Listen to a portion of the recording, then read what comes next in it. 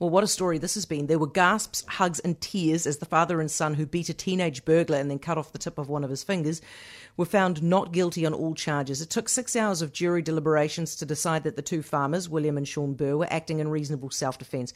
By the way, this was the fourth time the burglar had got into their home, stealing a car on all previous attempts and trying it on again. With us now is Colin Hurst, Federated Farmers spokesperson for Rural Policing and Crime Matters. Hey, Colin. Yeah, hi there, Heather. Were you surprised by the jury decision? Probably not really. I mean, although we don't condone this sort of activity, it was a sensible decision, I think. How long would it have taken? How long did it take the cops to get out to these guys?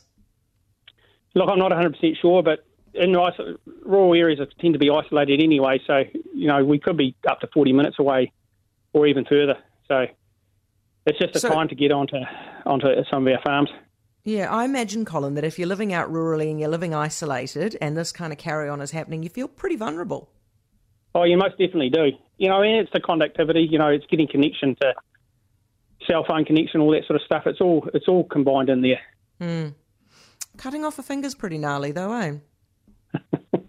Yeah, it is a bit. Yeah, no, it's... Yeah. Yeah. I can't really say too much on that. I feel like it's more likely to happen on a farm than in a city residence because we're just not up to that kind of thing, us city folk. Colin, thank you. Colin Hurst, Federated Farmers spokesperson for Rural Policing and Crime Matters.